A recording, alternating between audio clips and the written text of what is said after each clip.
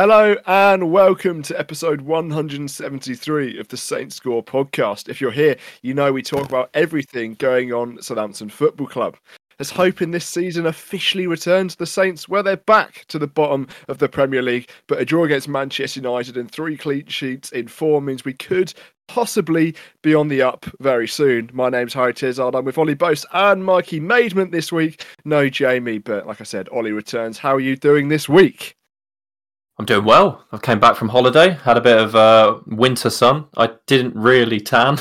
I spent a week in the sun. I just don't tan. I mean, I don't know if we've got the video on for this one, but if you're listening on audio, I just basically gained freckles. I don't know if you're looking on video now, if I'm looking olive skinned, but no, I'm basically just white as a sheet like normal. But yeah, I went to Egypt, which was cool. Egyptians only know 2 cities in the UK, which is Liverpool and London, because of the 2 Egyptian players that are there, which is Salah and El Neni, I think, plays for Arsenal, who's Egyptian. So yes, let Mikey give me their approval. Which maybe I can't think of any Saints player who's been Egyptian and played for Saints. I was trying to rack my brains, but I genuinely just don't think there has been one. Maybe someone made like 2 appearances or something. Maybe email us. If you know an Egyptian Saints player, let us know. But I have absolutely no idea. Mikey's shaking his head as well, so who knows? I have no idea. No, I don't know either. I couldn't tell you if an Egyptian had played for Southampton. No, but if they do, Harry, socials, what are the socials? Can they send them in? The Saints_score. That's always the best place to, find out what we're doing. That's on Twitter as well. Mikey, how are you doing this week? I'm doing well. Started some work at the start of the week, which is quite good. I've become a first-team scout for Lincoln City, which is quite nice.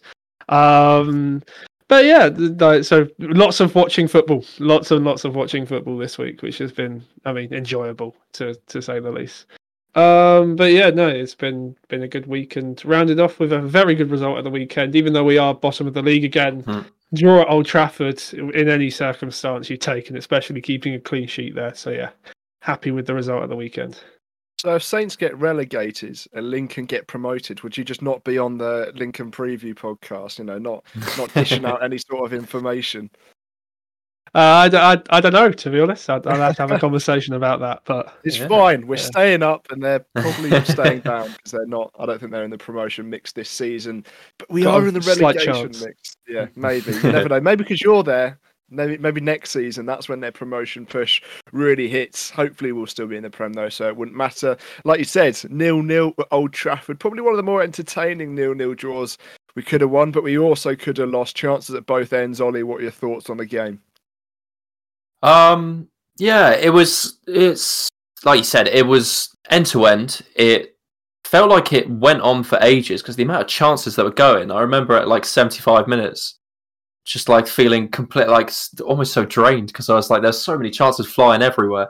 But yeah, it's you would have taken a point at the start of the game. I've written it down here that a draw with a clean sheet we definitely would have taken, but it was just the kind of circumstances in which it finished. It felt like we had a real chance to capitalise, and Sellers was really kind of adamant in the press conference after that he felt the same way.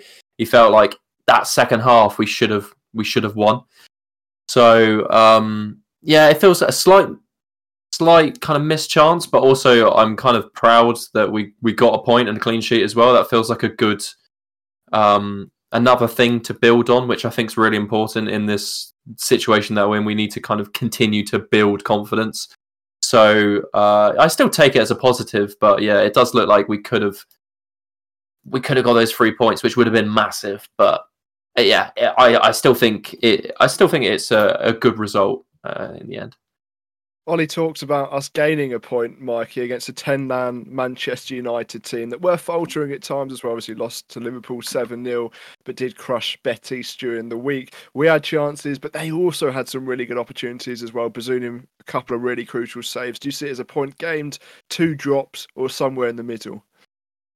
I think it's a point gained. I don't think many people coming into this weekend thought that we were going to pick something up at Old Trafford. Even with them losing 7-0, we know that it's a blip for them. They've been really solid over this year. They've been, I think you said last week, 25 games unbeaten at that stage before the Liverpool game.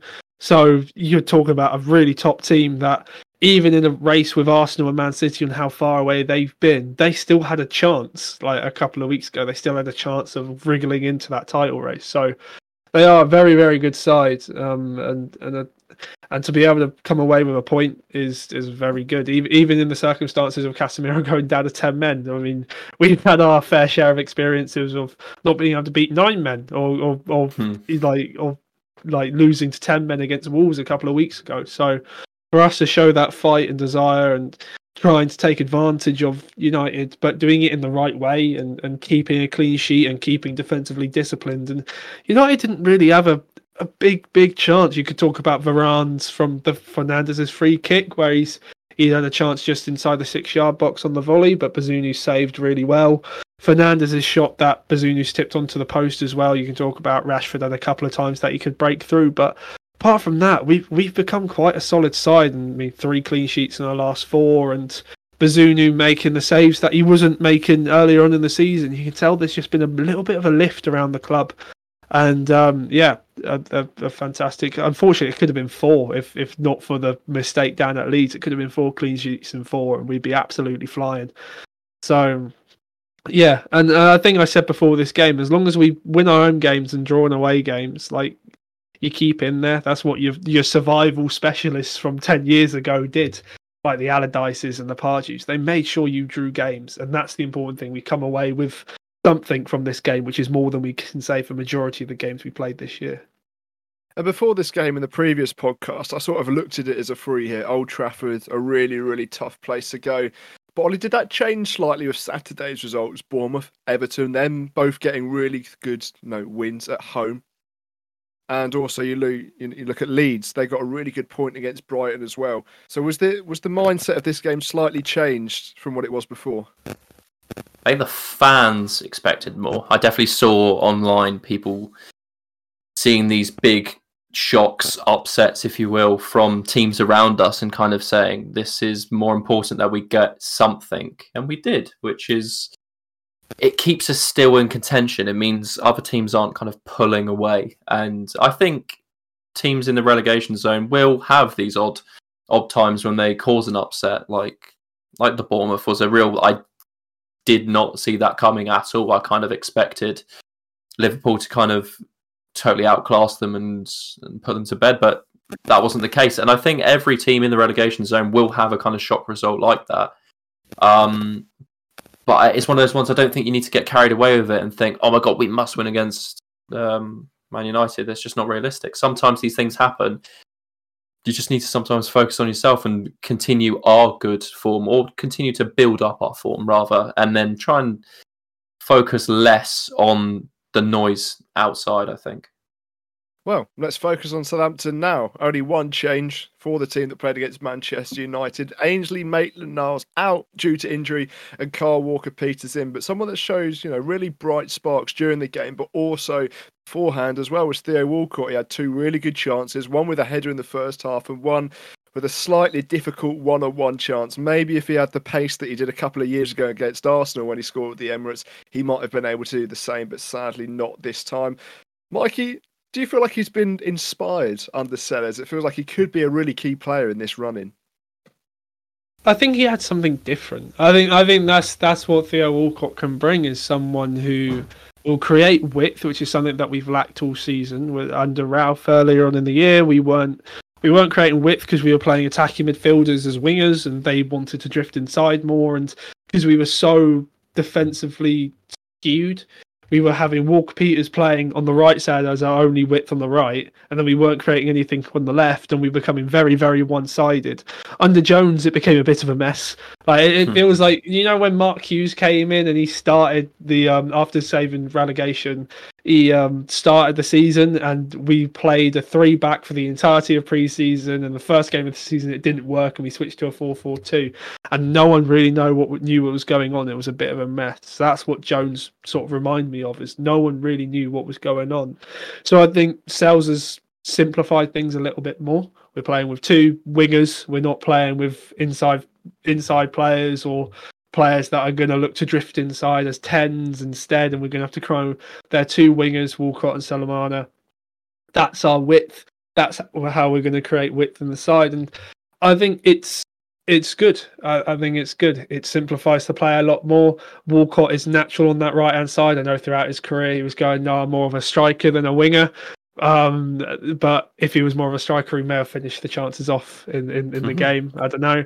But no, his sort of instinct to be in the box and be a threat in the box is something we also haven't had. So him getting in those situations is really, really good. And it is a shame that he didn't score, because those 2 chances he created himself, getting in those positions, I mean, being 1-on-1 with De Gea, it's just a shame he couldn't finish them off.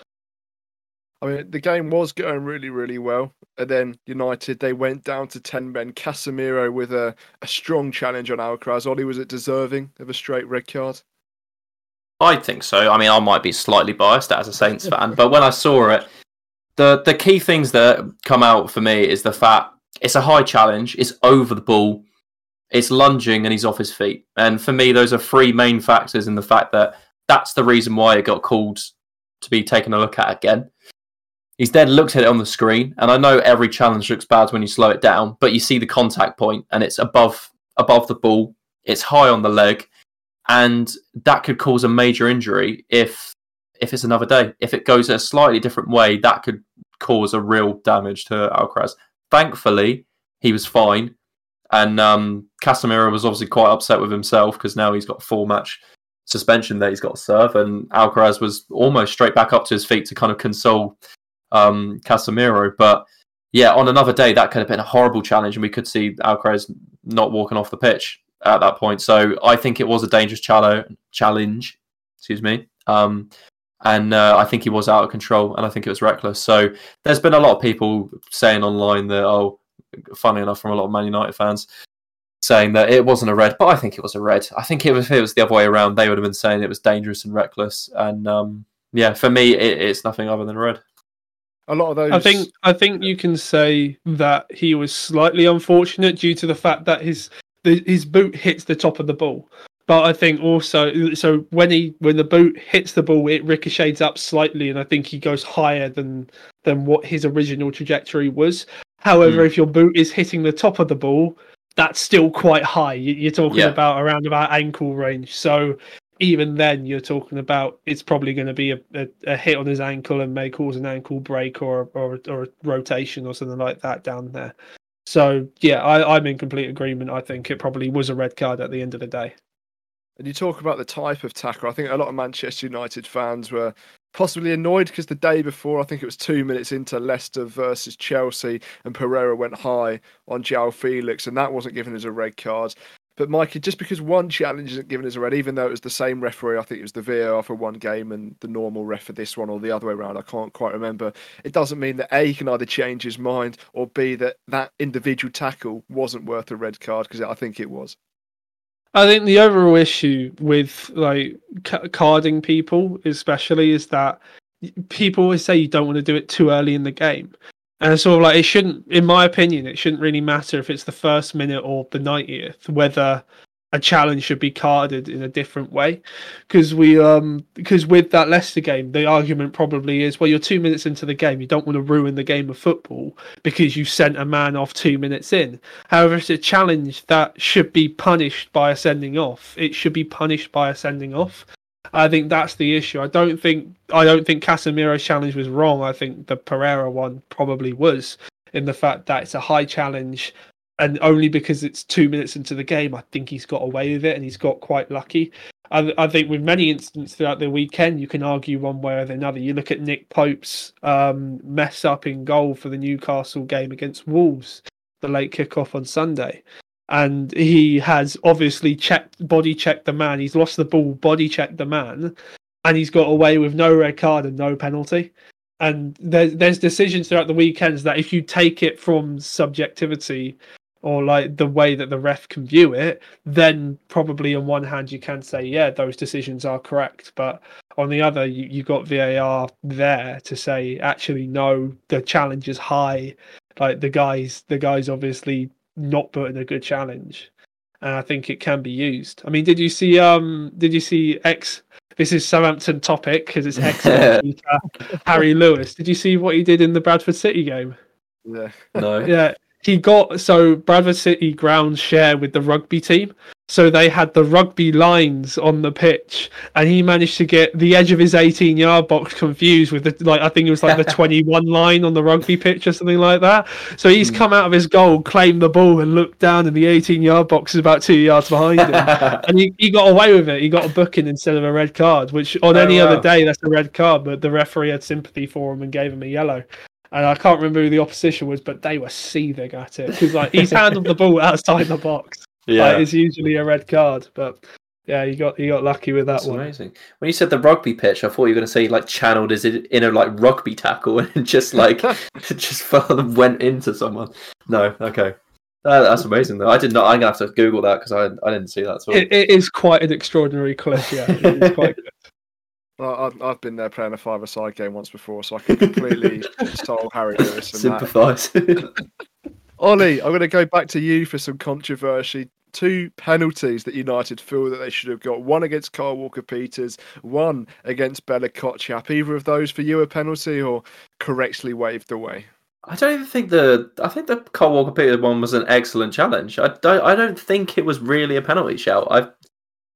Someone's found some angle where it looks like he hasn't got the ball. I think it's a brilliant challenge. So I don't think that was a penalty at all, let alone, foul.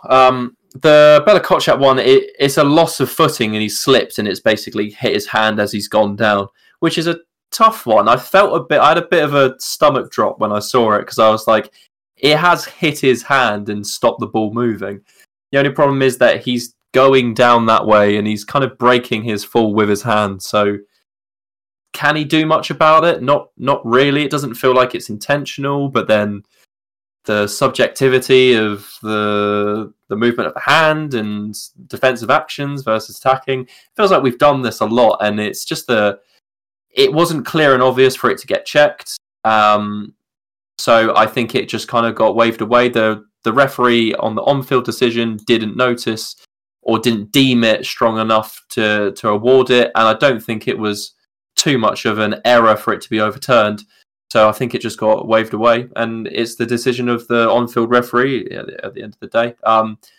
It's a 50-50 one.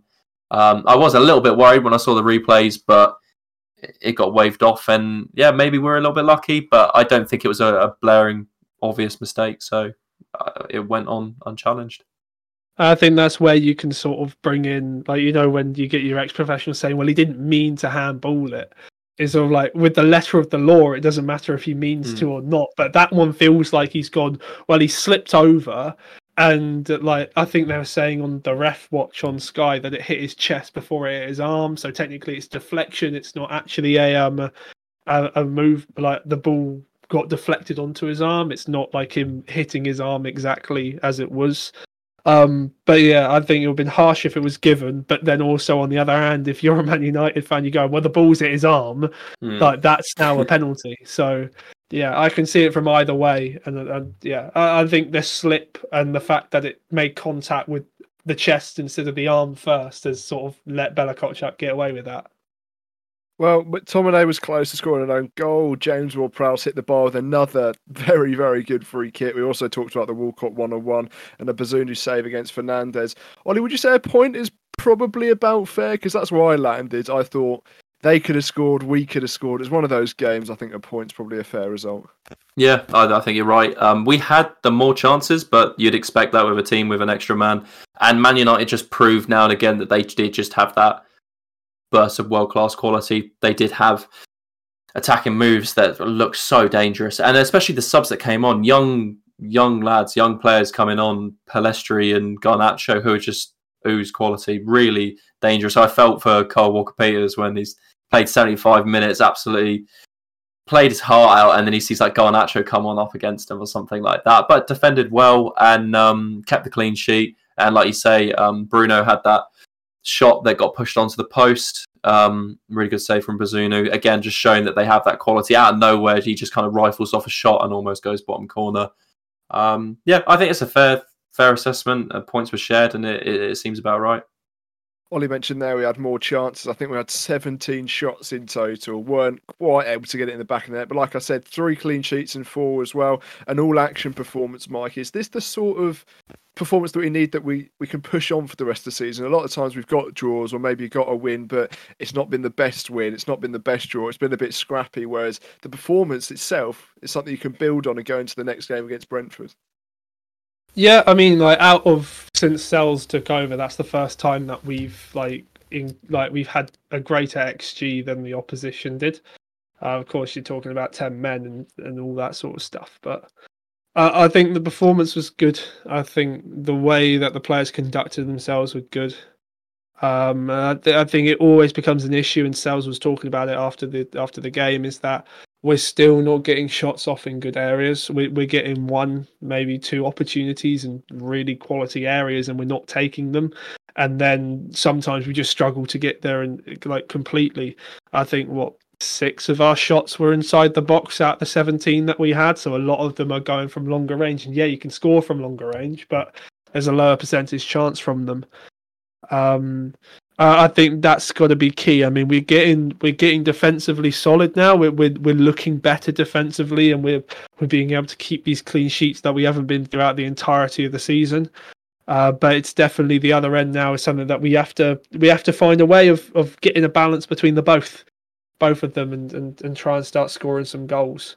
Because we've got 2 goals in our last 4, 3 clean sheets in our last 4. Like, we don't want to go one way and not the other. So yeah, I think keeping that threat that we've got up there, and we've got players who will cause a threat and will be something, some problems. But I don't even know if Che Adams had a shot during the game. I think he probably did. If we had 17 of them, you'd hope he did. Yeah, he had one blocked shot throughout the game, and if you're getting 17 shots and your striker's only taking one of them, I think that's something that you probably have to change something in your play in the attacking third to be able to create a better opportunity for your striker to take more shots at goal. Well, United's behind us, and now we need to look forward to Brentford. We've got 12 games left of this season, but 8 of them are against the top 9 in the Premier League, which is a little bit scary. Brentford, well, they lost to Everton 1-0 on the weekend, which meant their 12-game unbeaten run is over, so hopefully they'll be a bit down in the dumps. Ollie, how important is this game at St Mary's? Yeah, it's massive, considering how disappointing the Brentford game was the last time we played them. It'll be a real opportunity for the players to show themselves and show how they've moved on from that previous game. Because I think that Brentford game was a real low point in the season. It just seemed like we were completely outclassed by a team that hadn't been in the league as long as us, but had got their recruitment right, got a clear sense of identity, all the things that we hadn't done. It just had a stark contrast, really. So hopefully the players can kind of prove themselves and take that kind of, get a bit of retribution for that previous game. And it's a team that is, like you said, there's some teams that we're playing that are top European teams. These are ones that are slightly more closer to us in our skill level, in our size, in our expenditure. It's something that they're a closer target, and we should be putting up a good fight against them. So it is a real opportunity. It's midweek. There could be changes. There could be people who lack on fitness. There could be injuries that occur. These are all things that happen near the end of the season because all these games get crammed in and they all need to get rescheduled. So, yeah, it's a bit of one. We don't know exactly what's going to happen.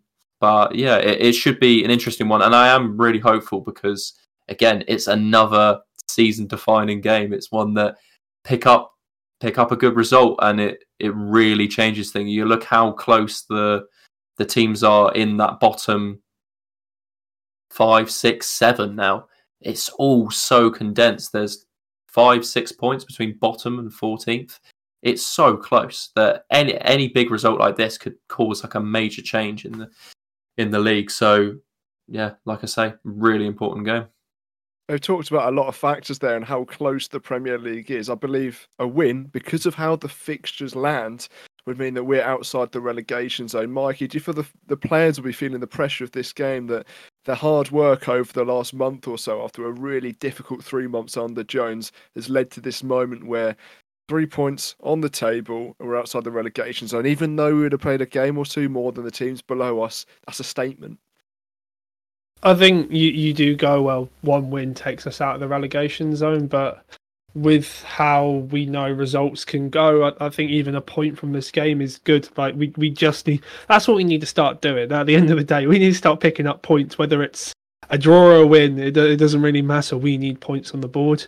And I think against the Brentford side, who have done fantastically again this year, to be where they are with the budget that they have is fantastic for them.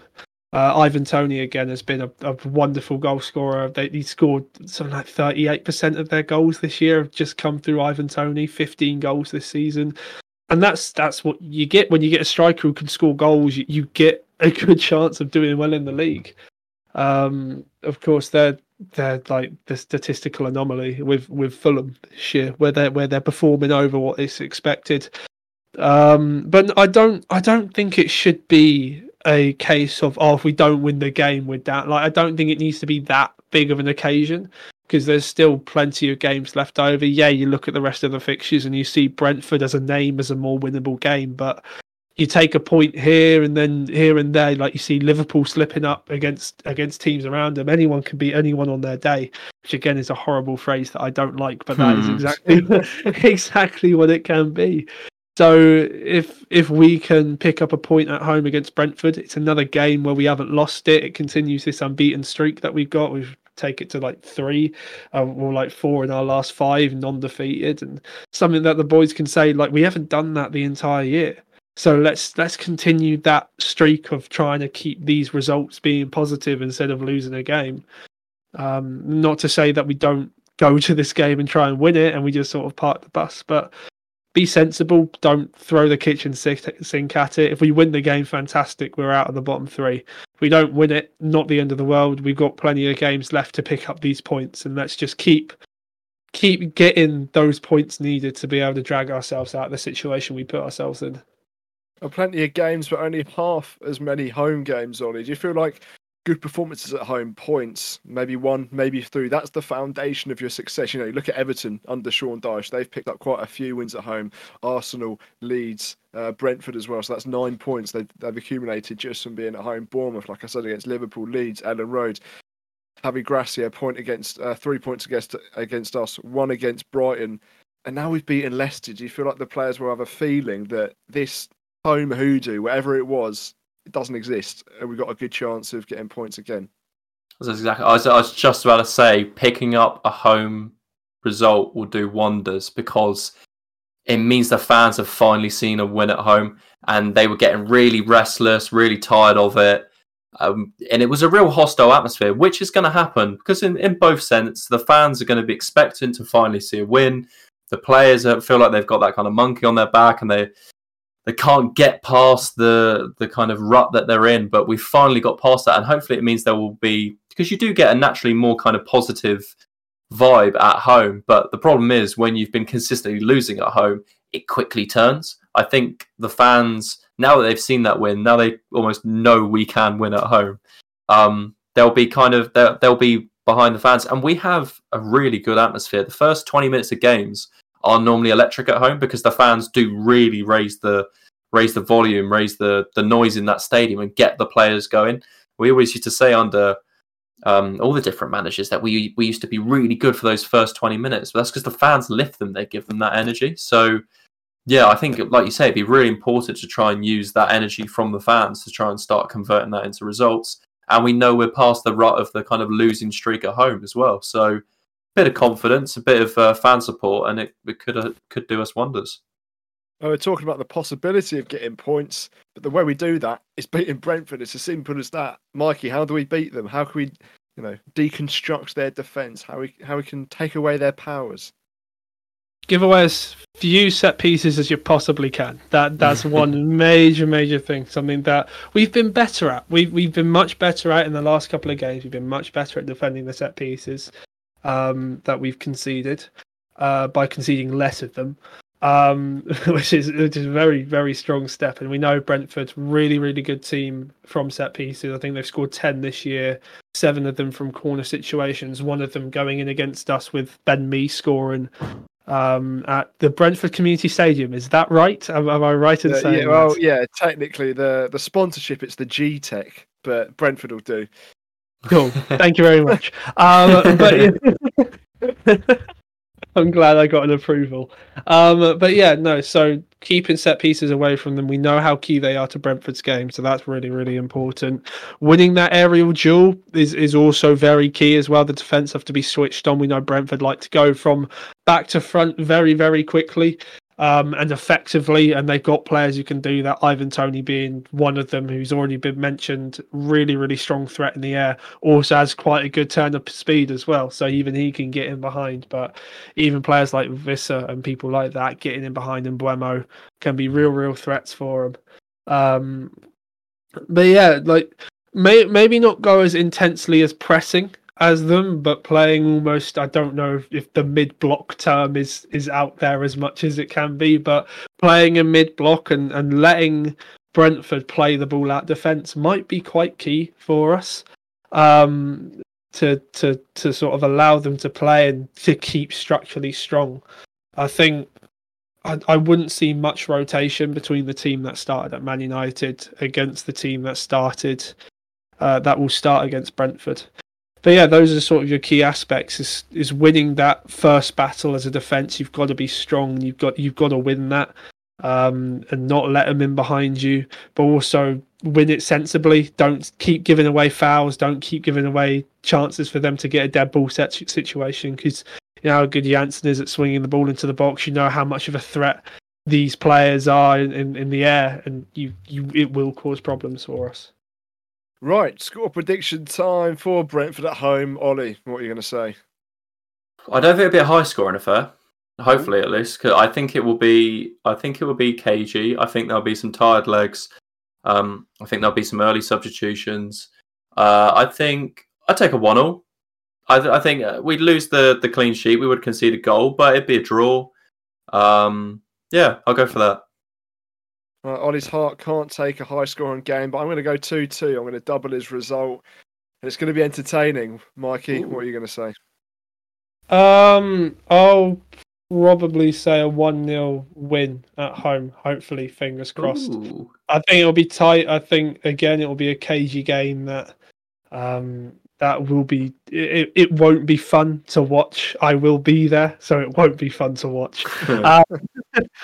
But hopefully, fingers crossed, we can keep another clean sheet and just squeeze the result across the line like we did against Leicester. But hopefully a little bit more convincing. That's what I'm hoping for. Right, the third and final game that we're going to talk about is Tottenham. Both of us, we don't really want to be playing this game due to the fact that we lost to Grimsby and they lost to Sheffield United. So both of us got embarrassed and now we have to play in the Premier League. Ollie, what are your thoughts coming to this one? Tottenham, it's been a bit hit and miss recently, lost to AC Milan, had a couple of difficult results before that, lost to Wolves in the league, but they picked it up slightly. 3-1 win against Nottingham Forest at home means they're not to be messed with. What are your thoughts going into this? Well, I have the good fortune of living with Spurs fan, and I kind of asked him, I said, what do you think will happen? And he said, we've just been terrible recently. He's really not confident, and he said, funnily enough, I asked for his score prediction, and he thinks they're going to draw with us, which is a real worrying sign if they think they've got their quality players and they can't even get a win against us. So, I don't think Spurs are holding much confidence. From my limited scouting report, Oliver Skipp apparently has been quite good in centre midfield, so that's one to look out for. Ben Davies has come in as a left wing back, I believe. Yes, thumbs up from Mikey. I'm doing his job for him. And apparently he's been quite good left wing back. So yeah, maybe have a look at Ben Davies running down the wing. Obviously, a threat with Harry Kane. He's just Mr. Consistent now, isn't he? Just always. I don't know what his score tally is now, but I think he's been slightly outshadowed by Haaland getting this massive goals tally. But Kane is having an unbelievable season, like he always does, just consistently scoring. So, another one to watch for there, I guess. But yeah, what do I expect? With Spurs, you never know, do you? They could be awful. They could be brilliant. I'm hoping they don't turn up. They've had a lot of behind-the-scenes drama as well. I don't know. Did you guys see the Conte Richarlison thing where he called him out for his terrible season? And then, strange man management there, I guess. Will that get a reaction out of him, or will he act badly? I'm not sure. But it all seems quite dramatic at Spurs. There's never a a dull day, is there? What do I think? I don't know. Let me get back onto topic. Right, we'll get back onto topic. I go to Mikey. You look at Brentford, you look at Tottenham. Which game do you sort of feel like you could take priority? Can you take priority in a relegation battle? Is there a game that you could target and go, right, we need to play our full team for this one? Because 3 games, 8 days, that's a lot to take in. I don't think you prioritise. You just go, all right, we've played this game. Now we've played Man United on the weekend. We got a really good result there. We go and play on Wednesday night. What's the best team can we put out there? I don't think it's priority over, this is our first team, this is our reserve team. We're going to play the lesser players against Brentford because they're not as well known. They're not as high up in the league table. They're not as performing quite as well at the moment. I think you just go, right, we've got 11. Who's available for the game? Who's got little knocks? Who's got little injuries that we have to sort out? Who's available? Who's the best 11? And then you move on to Tottenham and you go, okay, played Wednesday night. We got a game on Saturday.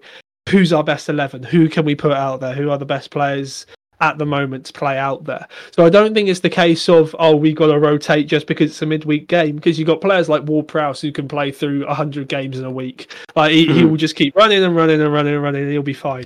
But you've got other players who are coming back from injury, maybe a little bit more delicate. They do have to be rotated. So who is the best 11 and who can we play? I think is probably the most important point to go into the game with.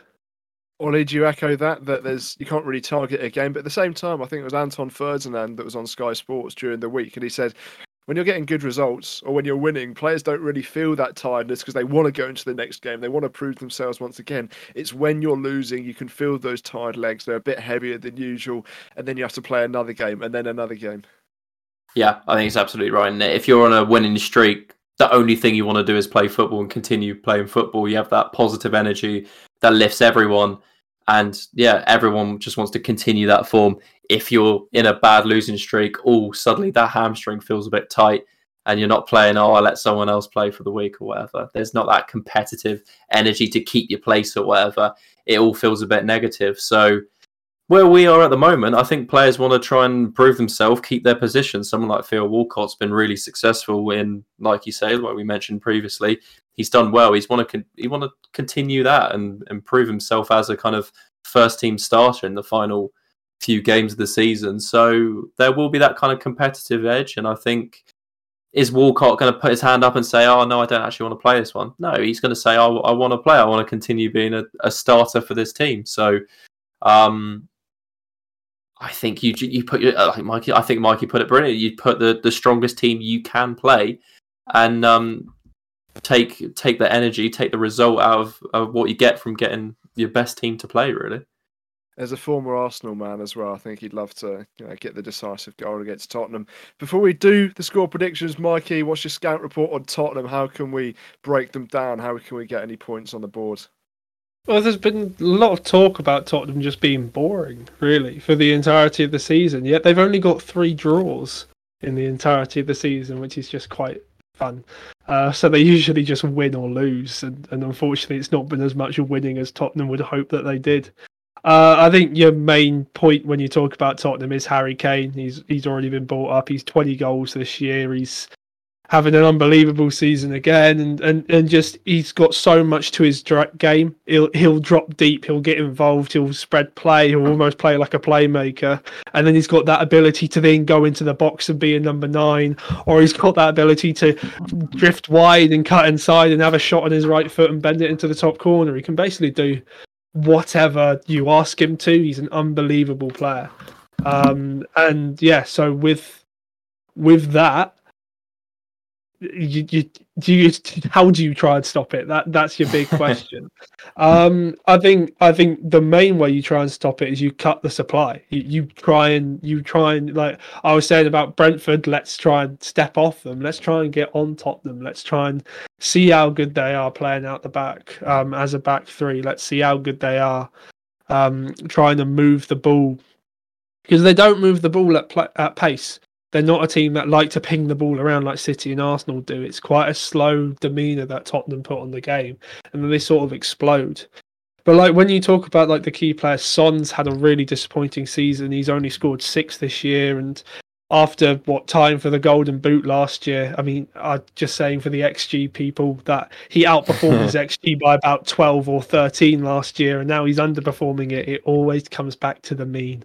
But yeah, we'll see. We'll just see how they are. I mean, Christian Romero is always one for a booking and maybe a sending off, as we saw in the Europa League during the week. So he might be someone to look out for as well. But again, it's a set piece thing. They've got the joint highest amount of goals scored from set pieces this year. So let's try and stop that happening. And the way that Tottenham usually do it is they'll hit a ball to the front post, they'll knock it onto the back post, and Harry Kane's there to knock it in.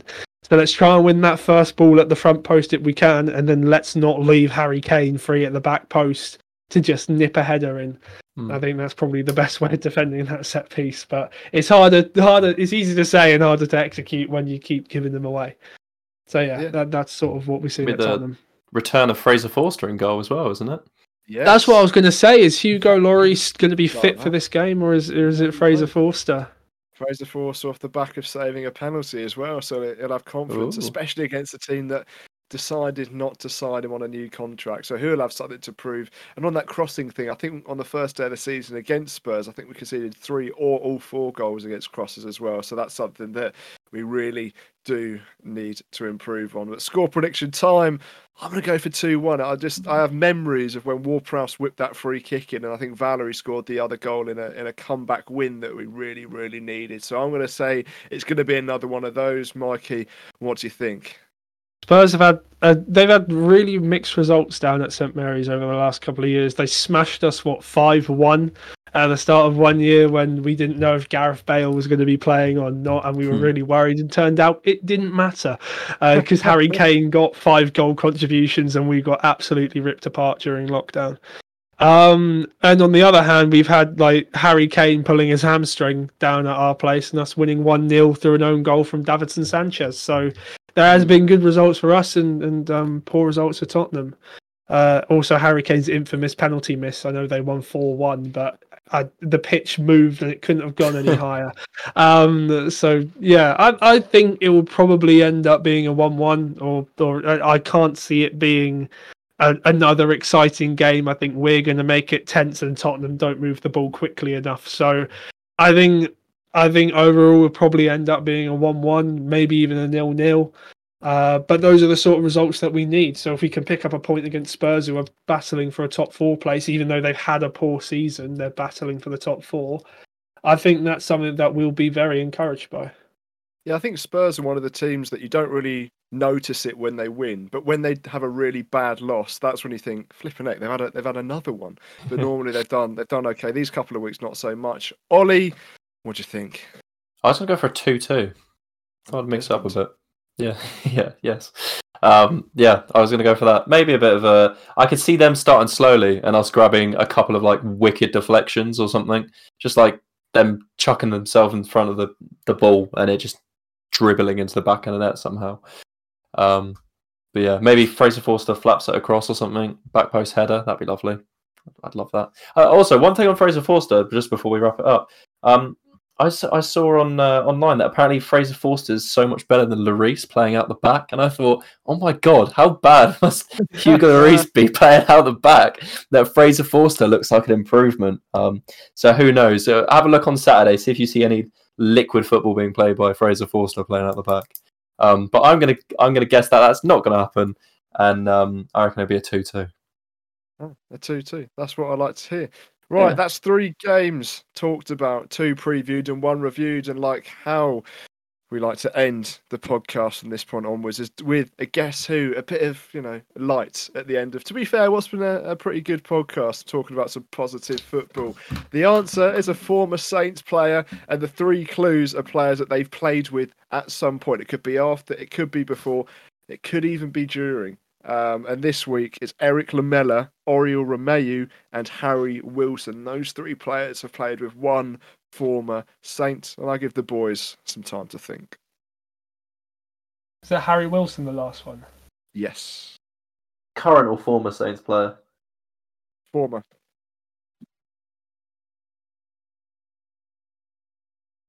What are the names one more time? Eric Lamela, Oriel Romeu, and Harry Wilson. I've got 3 names, but I don't think any of them are right. Well, what's your most, legitimate guess? Would you say? Oh no, I don't want to say it yet. He's shy. He's all shy.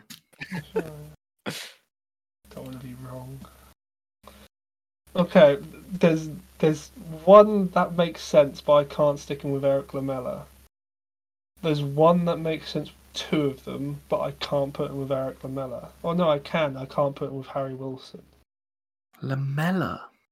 And then I've got one that's completely out of left field, and I can say it now because I know it's not right. Danny Osvaldo. No. No. I just thought I'd try it. See. Oh, I might have it. What is it? I think I've got it. You've jogged my memory. Can I have a guess? Yeah. Oh, I might have it. No. Right, can I go? Can I guess? Yeah. Yes. Is it Paulo Gazzaniga? It is. Yes! Oh! Oh, why is the camera not running? Ollie's just fallen off his chair. He's on the floor, but he's got it right. Yes. I need to get my headphones. Hang on. Oh. Yes! I got one. I finally got one, boys. Oh, it's been so long, but I want to thank everyone who's waited for me I'm only to get joking. one. It's not Gazzaniga. No, it is. Don't worry. Don't do it. Don't toy with me like that, Harry. But can you match them with each team just for a bit of fun? Well, I assume when Mikey reminded me. Well, I guess Argentina was some. I don't know. What, like when youth football was something? Argentinian youth football. Is that? Gazzaniga was at Spurs. Oh yeah. It's just that Argentinian jogged my memory. I guess he was also at Fulham. Fulham. He's currently at Fulham, isn't he, or something like that? That's what I was. No, But he was at Fulham. So yeah, he was at Fulham with Harry Wilson, and because obviously Harry Wilson's at Fulham at the moment, and he was with Oriol Romeu with us, but also Girona, where he is currently. So those are the 3 players. Ollie has finally got one. I got one. I feel it makes me feel so pleased. happy. Because that reaction, Mike had a good fist bump last time, and it won't get anywhere near Ollie's reaction. Did you see my feet go up in the air? Yes, Ollie, yes. I bet you're so annoyed you didn't put the video recording on. So you crumpled in the corners and celebrated. I still got up and celebrated. No, I was like, that's exactly how Ollie's going to be. We beat Brentford and Spurs. Exactly. I'm doing an Alcaraz. I'm getting injured while celebrating. It's fine. It's just my passion, you see. It's my Argentinian passion. Lovely stuff. Well, what a way to end the episode. We've talked about Manchester United, the 0-0 draw there. We've talked about Brentford, that game coming up, Tottenham, and also Ollie with his brilliant celebration of getting the 3-man quiz right. Did you? At Saints_score. If you did, I've been Harry Tiz. I've been joined by Ollie Boast. Thank you very much for listening. Mikey Maidment. Goodbye. And we'll see you next week to talk about the 2 games that have just been played.